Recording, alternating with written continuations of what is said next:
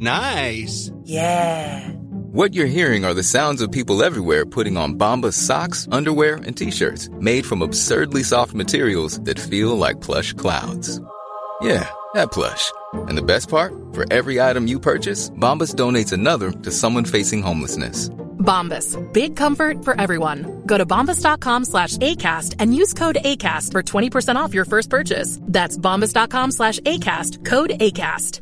Mother's Day is around the corner. Find the perfect gift for the mom in your life with a stunning piece of jewelry from Blue Nile. From timeless pearls to dazzling gemstones, Blue Nile has something she'll adore. Need it fast? Most items can ship overnight. Plus, enjoy guaranteed free shipping and returns. Don't miss our special Mother's Day deals. Save big on the season's most beautiful trends. For a limited time, get up to 50% off by going to BlueNile.com. That's BlueNile.com.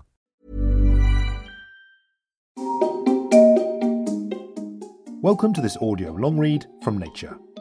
In this episode, how COVID broke the evidence pipeline. Written by Helen Pearson and read by me, Benjamin Thompson.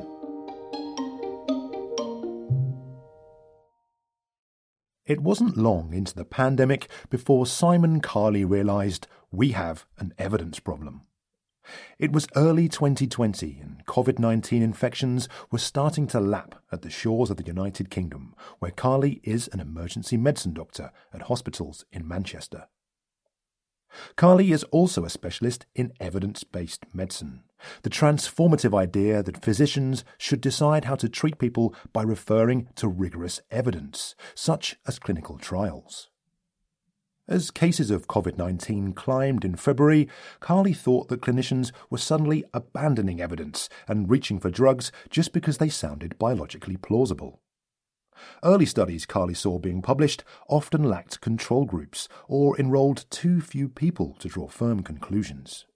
We were starting to treat patients with these drugs initially just on what seemed like a good idea, he says. He understood the desire to do whatever is possible for someone gravely ill, but he also knew how dangerous it is to assume a drug works when so many promising treatments prove to be ineffective or even harmful in trials. Quote, "The COVID-19 pandemic has arguably been one of the greatest challenges to evidence-based medicine since the term was coined in the last century," Carley and his colleagues wrote of the problems they were seeing. Other medical experts echo these concerns. With the pandemic now deep into its second year, it's clear the crisis has exposed major weaknesses in the production and use of research-based evidence, failures that have inevitably cost lives. Researchers have registered more than 2,900 clinical trials related to COVID-19, but the majority are too small or poorly designed to be of much use.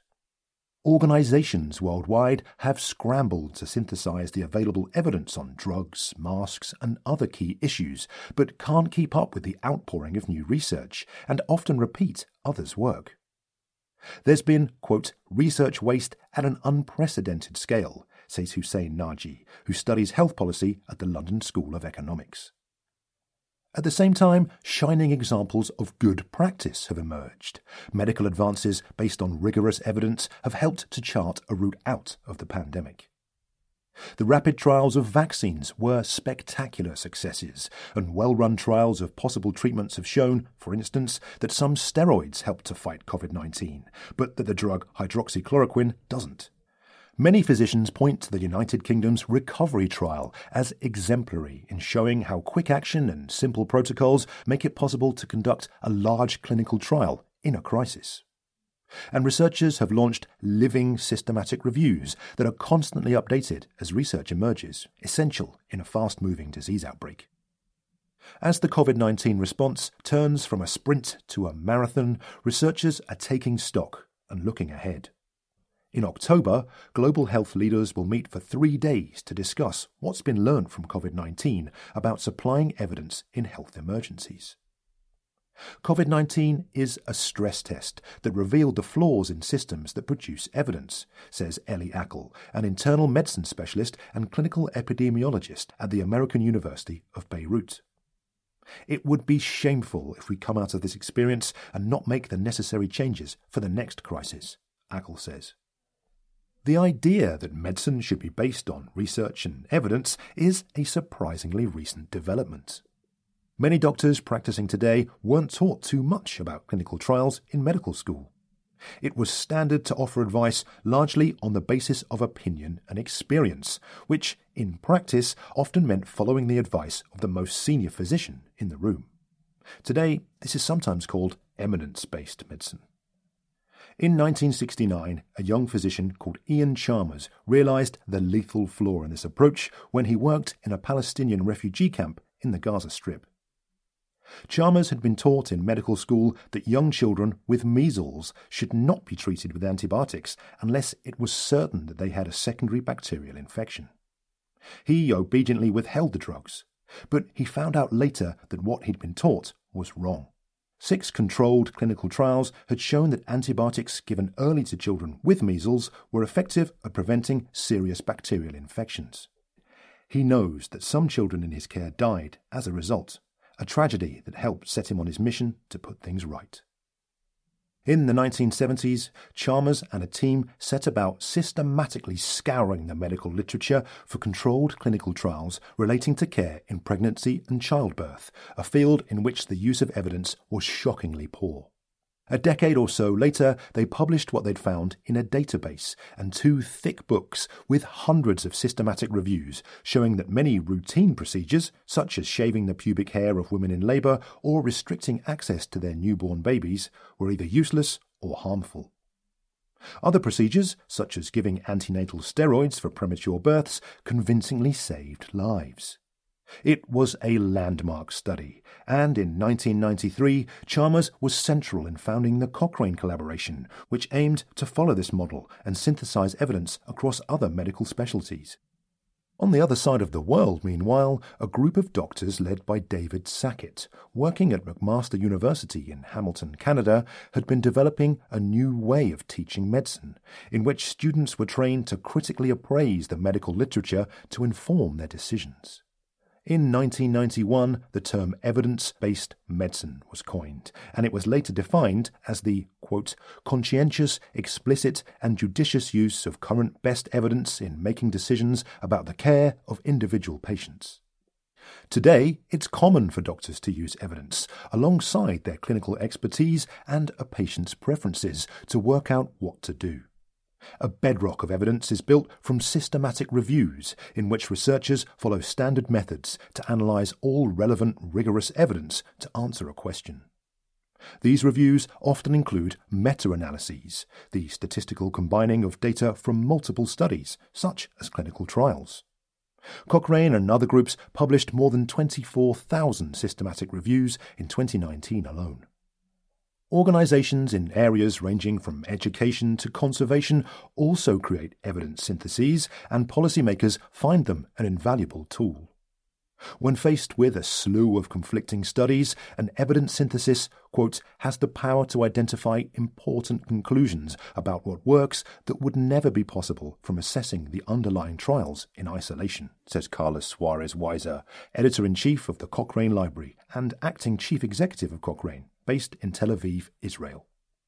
The rise of evidence syntheses has been, quote, an invisible and gentle revolution, says Jeremy Grimshaw, a senior scientist and implementation researcher at the Ottawa Hospital Research Institute. Once you see the compelling logic of assessing an entire landscape of science in this way, quote, it's very hard to do anything else, he says. At least, that is, until COVID-19 hit. Carly compares the time before and after COVID-19 to a choice of meals. Before the pandemic, physicians wanted their evidence like a gourmet plate from a Michelin-starred restaurant, of exceptional quality, beautifully presented, and with the provenance of all the ingredients, the clinical trials, perfectly clear. But after COVID-19 hit, standards slipped. It was, he says, as if doctors were staggering home from a club after 10 pints of lager and would swallow any old evidence from the dodgy burger van on the street. They didn't know where it came from or what the ingredients were. They weren't entirely sure whether it was meat or vegetarian. They would just eat anything, he says. And it just felt like you've gone from one to the other overnight. Kari Tikkanen, a urologist at the University of Helsinki who had run clinical trials in the past, was equally shocked early last year to talk to physicians who were so confident that untested therapies such as hydroxychloroquine were effective that they questioned the need to test them in clinical trials. It was, quote, hype-based medicine, he says, fueled by former US President Donald Trump, who announced last May that he had started taking the drug himself. It very quickly got ahead of us, where people were prescribing any variety of crazy choices for COVID, says Reid Semenuk, a doctor and methodologist at McMaster University. Many doctors and researchers did race to launch clinical trials, but most were too small to produce statistically meaningful results, says Tikkanen, who leads the Finnish arm of Solidarity, an international clinical trial of COVID-19 treatments coordinated by the World Health Organization. Hydroxychloroquine was the most tested drug, according to a database of 2,900 COVID-19 clinical trials called COVID-NMA. It was tested in 250 studies involving nearly 89,000 people. Many are still underway, despite convincing evidence that the drug doesn't help. The recovery trial concluded that hydroxychloroquine should not be recommended to treat COVID-19 in June last year. Researchers have known for well over a decade that colossal amounts of medical research are wasted because of poorly designed trials and a failure to assess what research has been done before. A basic calculation at the start of a COVID-19 trial, Tikkanen says, would have shown the large number of participants necessary to produce a meaningful result. There was no coordination, he says. Instead, hospitals should have joined up, as was done in a handful of mega-trials. Solidarity has enrolled nearly 12,000 people with COVID-19 in more than 30 countries. And many researchers look with awe at the recovery trial, which the United Kingdom launched rapidly in March 2020, in part because it was kept simple. A short consent procedure and one outcome measure: death within 28 days of being randomly assigned to a treatment or control group. The trial has now enrolled nearly 40,000 people at 180 sites, and its results, showing that the steroid dexamethasone reduced death rates, changed standard practice almost overnight. One clear take-home lesson, researchers say, is that countries need more large-scale national and international clinical trial protocols sitting on the shelf, ready to fire up quickly when a pandemic strikes.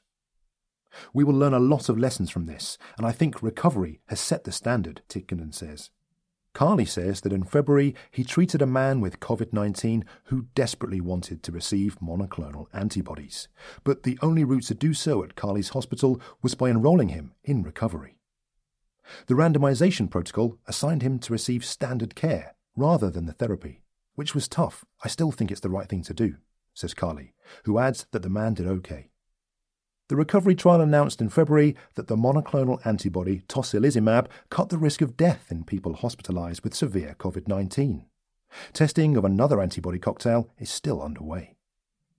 The pandemic is, quote, evidence on steroids, says Gabriel Rada, who directs the evidence-based healthcare program at the Pontifical Catholic University of Chile in Santiago. Research on the disease has been produced at a phenomenal rate, and that created a knock-on problem for researchers who tried to make sense of it. The number of evidence syntheses concerning COVID-19 went through the roof as governments, local authorities and professional bodies flocked to commission them. We've never seen this level of demand from decision-makers saying, "Help, tell us what's going on," Grimshaw says. RADA runs a giant database of systematic reviews in health called Epistemonikos, a Greek term meaning what is worth knowing. It now contains nearly 9,000 systematic reviews and other evidence syntheses relating to COVID-19. But ironically, just like the primary research they are synthesizing, many of the syntheses themselves are of poor quality or repetitive. Earlier this year, RADA found 30 systematic reviews for convalescent plasma, based on only 11 clinical trials, and none of the reviews had included all the trials. He counted more than 100 on hydroxychloroquine, all out of date. You have this huge amount of inappropriate and probably wasteful duplication of effort, Grimshaw says. There's a fundamental noise-to-signal problem. One possible solution lies in Prospero, a database started in 2011 in which researchers can register their planned systematic reviews. Leslie Stewart, who oversees it at the Centre for Reviews and Dissemination at the University of York, UK, says that more than 4,000 reviews on COVID-19 topics have been registered so far, and the Prospero team appeals to researchers to check the database before embarking on a review to see whether similar work already exists. She'd like to see better ways to identify the most important questions in health policy and treatment and make sure that researchers generating and synthesizing evidence are tackling those. Researchers already knew that evidence syntheses took too long to produce and fell quickly out of date, and the pandemic threw those problems into sharp relief.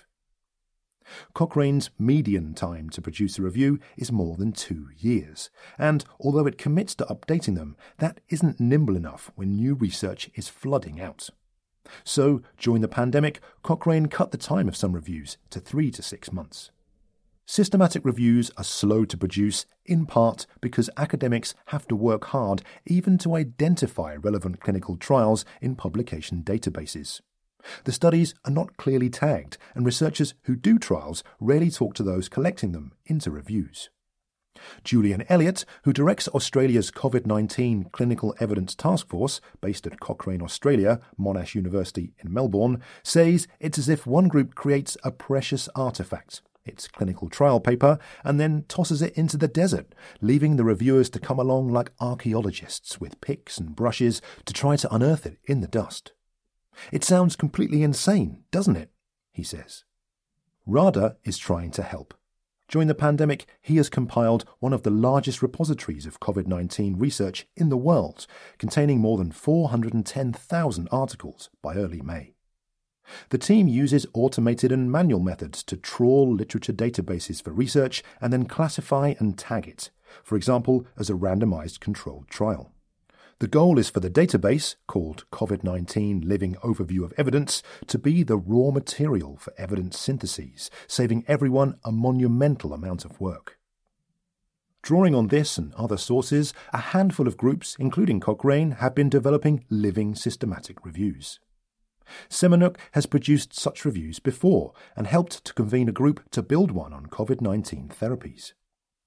The international team, now about 50 to 60 people, combs the literature daily for clinical trials that could change practice and distills findings into a living guideline that doctors can quickly refer to at a patient's bedside and which is used by the WHO.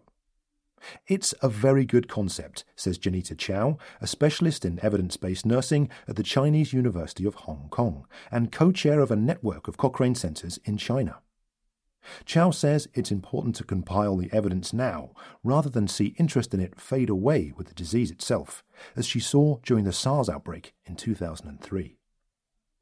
Isabelle Boutron, an epidemiologist at the University of Paris and director of Cochrane France, is co-leading another extensive living evidence synthesis, the COVID-NMA Initiative, which is mapping where registered trials are taking place, evaluating their quality, synthesizing results, and making the data openly available in real time. Ideally, she says, researchers planning trials would talk to evidence synthesis specialists in advance to ensure that they are measuring the types of outcome that can be usefully combined with others in reviews. We are really trying to link the different communities, she says. Grimshaw, Elliott and others would like to see living reviews expanded. That's one focus of COVID-END, a network of organisations including Cochrane and the WHO that came together in days in April 2020 to better coordinate COVID-19 evidence syntheses and direct people to the best available evidence. The group is now working out its longer-term strategy, which includes a priority list for living evidence syntheses. As the world moves into a recovery phase, Grimshaw, who co-leads COVID-END, argues that it will be served best by a global library of a few hundred living systematic reviews that address issues ranging from vaccine rollout to recovery from school closures. I think there's a strong argument that you'll get more bang for the buck if, in selected areas, you invest in living reviews, he says. Even when rigorous clinical trials are too slow or too difficult to run, the pandemic served as a reminder that it's still possible to recommend what to do. In the United Kingdom, Trish Greenhalgh, a health researcher and doctor at the University of Oxford, expressed frustration at those who wanted bulletproof evidence from randomised controlled trials before recommending the widespread use of face masks, even though there was a wealth of other evidence that masks could be effective and, unlike an experimental drug, that they posed little potential harm. The United Kingdom mandated face masks on public transport in June 2020, long after some other countries. I think that was just a blast of common sense, says David Tovey, co-editor-in-chief of the Journal of Clinical Epidemiology and an advisor to COVID-End, based in London. People have focused too much on randomised controlled trials as being the one source of truth, Tovey says. The issue is familiar in public health, says David Ogilvie, who works in the field at the MRC Epidemiology Unit at the University of Cambridge, UK. In the standard paradigm of evidence-based medicine, researchers collect evidence on a therapy from randomised controlled trials until it gets a green or red light. But in many situations, such trials are unethical, impractical, or unfeasible. It's impossible to do a randomised controlled trial to test whether a new urban motorway improves people's health by siphoning traffic out of town, for example. Often researchers have to pragmatically assess a range of different evidence: surveys, natural experiments, observational studies and trials, and mosaic them together to give a picture of whether something is worthwhile. You have to get on and do what we can with the best available evidence, then continue to evaluate what we're doing, says Ogilvie.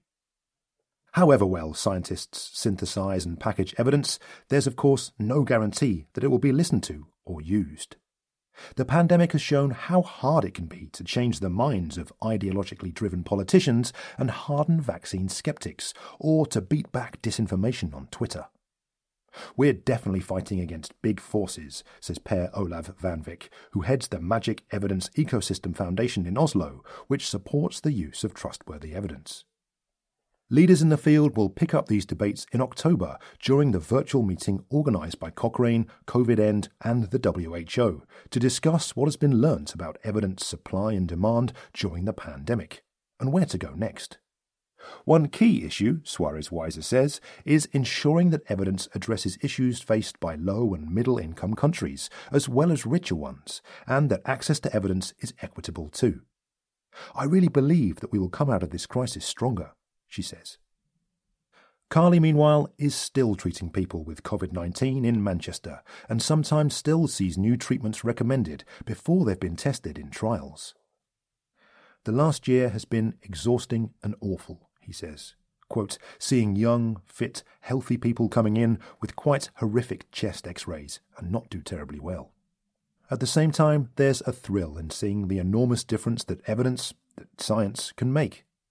When results come out and you see that dexamethasone is going to save literally hundreds of thousands of lives worldwide, he says, you think, that's amazing. To read more of Nature's long-form journalism, head over to nature.com/news.